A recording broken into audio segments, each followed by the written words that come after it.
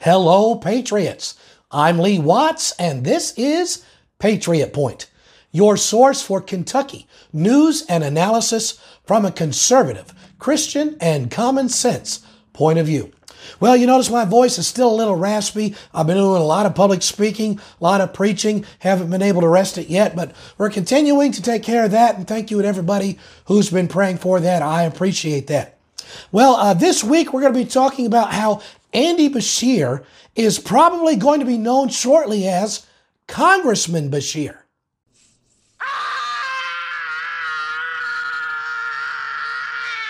Yep, that'll scare you up right good. We'll talk about that here in a second. But first, I want to talk about some of the things going on in the national news that the regular news media isn't really focusing on. They're not talking about this.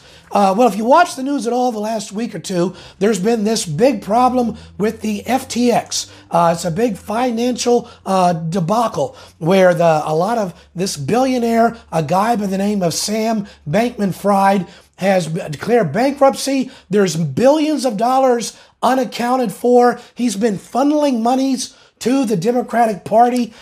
So the United States Congress is going to investigate this guy. Now, even though the Republicans won control of Congress in the House of Representatives, the newly elected people don't take office until January, which means the Democrats still control the House of Representatives till the first of the year. So they've appointed their own people to look into this. So who's going to be heading up the committee to look into this Sam Bankman-Fried? It's going to be Maxine Waters. Yeah, I wouldn't want to run into her in a back alley or really even in the broad daylight. I don't want to be seeing that. Now, here's the thing. Maxine Waters is the chairwoman of the House of Representatives Finance Services Committee. However, she's going to be investigating this guy. Here's a picture of him with his arm around her. Here's another picture of the two of them together. Here's a video of Maxine Waters blowing this guy a kiss. And supposedly, she's going to be the one investigating this guy for the Democrats because he's been laundering money to the Democrats. As the old-timers used to say, that's the fox watching the hen house. Crooked as all get out. And the national press isn't really giving a lot of coverage to that. Let me talk about something else the national press isn't talking about. You may know there's a daytime newscaster. His name is Al Roker. And Al Roker was talking about how everybody should get this shot, put it in your arm. It'll be good for you. And here this last week, Mr. Roker's had to go to the hospital for multiple blood clots. I just thought I'd point that out. And I do hope that he recovers quickly. Now, speaking of this, there is a new documentary out this week that I highly encourage you to watch. The documentary is called Died Suddenly. It is too intense for me to even put the trailer here on the program. I will put a link to this documentary in the description of this video. You can watch it for free with one click. It is incredibly eye-opening. The mainstream press is avoiding it, and I highly encourage you to watch that documentary called Died Suddenly. It's kind of a scary thing. Well, let's get into things talking about Kentucky news. Something developing in Kentucky news is there is another person who is now running for governor on the Republican side. Yes, the guy who by the name of Alan Keck. He is the mayor of Somerset, Kentucky, and he has officially entered the race, making it now 12 candidates on the Republican side. Oh my word, there's an even dozen people on the Republican side running for governor. Now, normally you have to get 51% of the vote to get the nomination to be the candidate. If you split it 8 different ways, if you can get 9% of the vote, you're going to win. And so this is really getting more interesting all the time. And the more people who enter increases the chances for everybody, making it anybody's race. And I'll be very interested to see if former Governor Matt Bevin decides to enter the race, because that'll make 13. It'll shake it up, and anything could happen. They have till the first of the year to enter the race. And after everybody has entered, we're going to start examining all these different candidates, saying this is what separates this candidate from the other Republican candidates. So we're going to have some great programs after the first of the year on that issue. I hope you'll tune in for it. But now what I want to do is I want to talk about how Andy Beshear is probably going to go to the United States Congress. Now, you might be saying, gee, Mr. Watts, however could this be? Well, since you ask, here's how this could be. Andy Beshear is running for governor again. The election is next year. Now, let's say that he loses. Yes, please. Yes, let's say Andy Beshear loses. Well, he is from Louisville. That's where he lives right now. In Louisville this year, there was a long-standing congressman who retired. So a new person just took this office, a guy by the name of Morgan McGarvey. Now, if Andy Beshear loses next year, well, the very next year after that will be the election for the congressman in Louisville. And you know who's going to run for it? I bet everything it'll be Andy Beshear. He'll be going against a guy who's only been in for one term, and most people don't really know him. Everybody in the state knows the name Andy Beshear.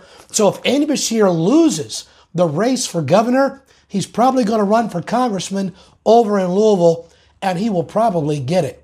Because this guy wants to go to D.C., be a lifelong career politician, and he craves that, and that's a path to it. But let's say that Andy Beshear doesn't lose the governor's race. What if Andy Beshear was to win re-election as governor?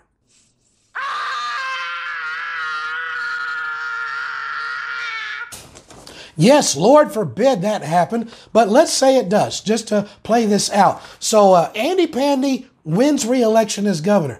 Well, keep this in mind. He will have a 4-year term.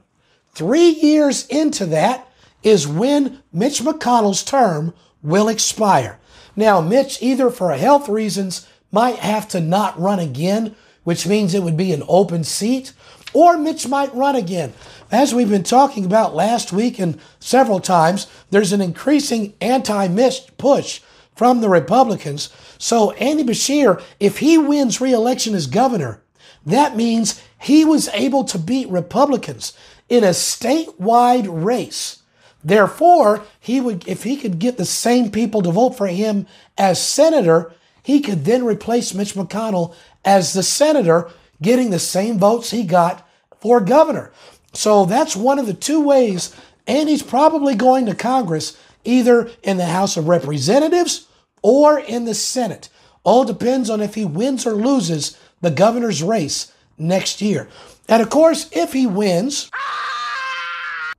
Lord forbid, then who's going to be the lieutenant governor is going to be governor.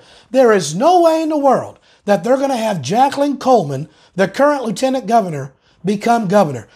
She's not been in cahoots with the Democrats long enough. So she's going to get the boot after about 1 year of being reelected if Andy should win, Lord forbid.